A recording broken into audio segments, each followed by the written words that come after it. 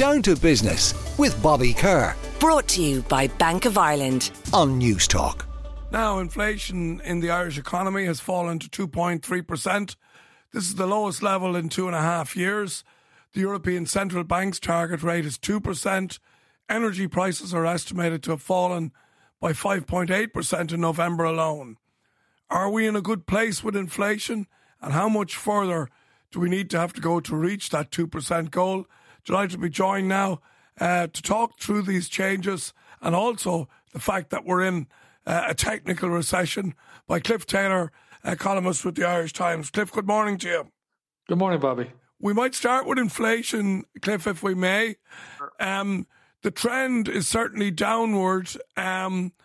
It's kind of a weird place because we see prices going up, yet inflation is coming down. And I know there's this lag between, energy prices being a huge part of the figures. So can you just maybe break it down for me, if you would?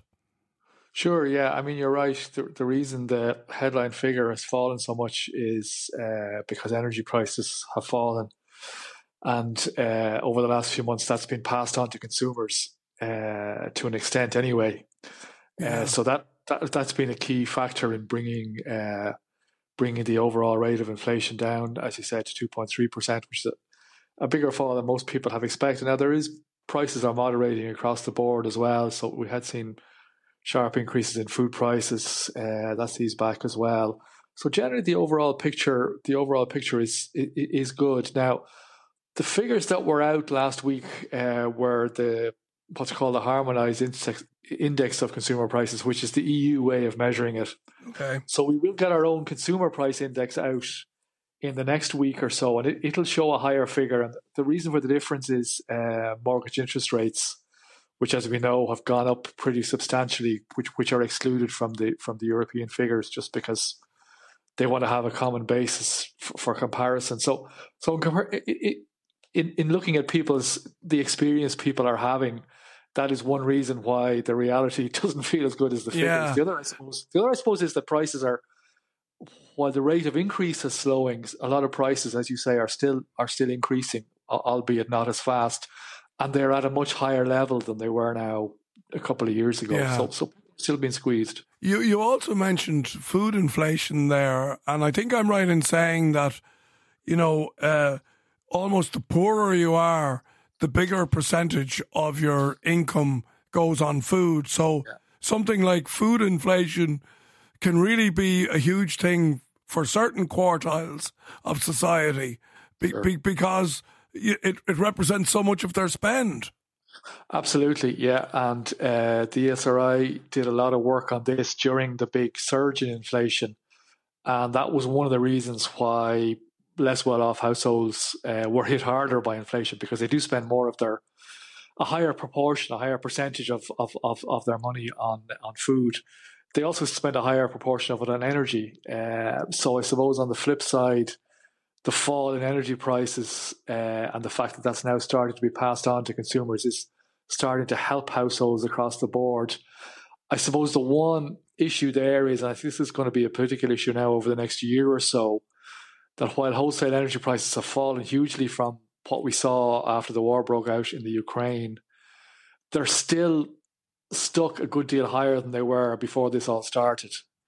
So while we can expect further falls in energy prices, the kind of run rate could still be significantly higher than it was, than what people are used to. And I think that is going to be a political issue now. We know that there were more energy supports put in the last budget. But is the government going to keep doing that year on year? Is it going to increase fuel support? And that could actually fuel inflation, couldn't it?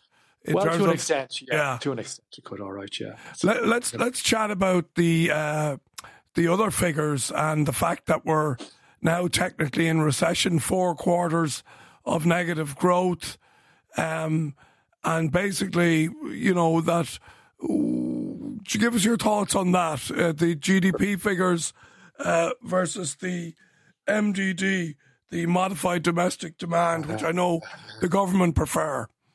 Irish economic figures are such a mess. It's a problem, really, Bobby.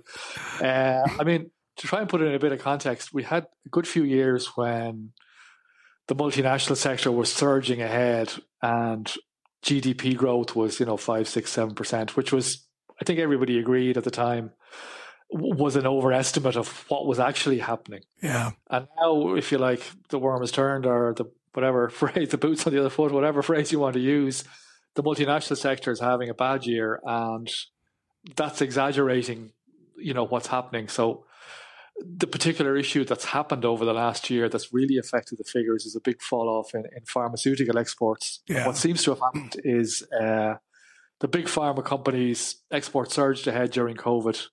Companies like Pfizer, for example, who are making vaccines or parts of vaccines and selling that on from Ireland. And that's fallen out of the numbers now, so we're seeing a big fall. So long story short, are we in a recession? I don't think so in the sense that any of us would understand it.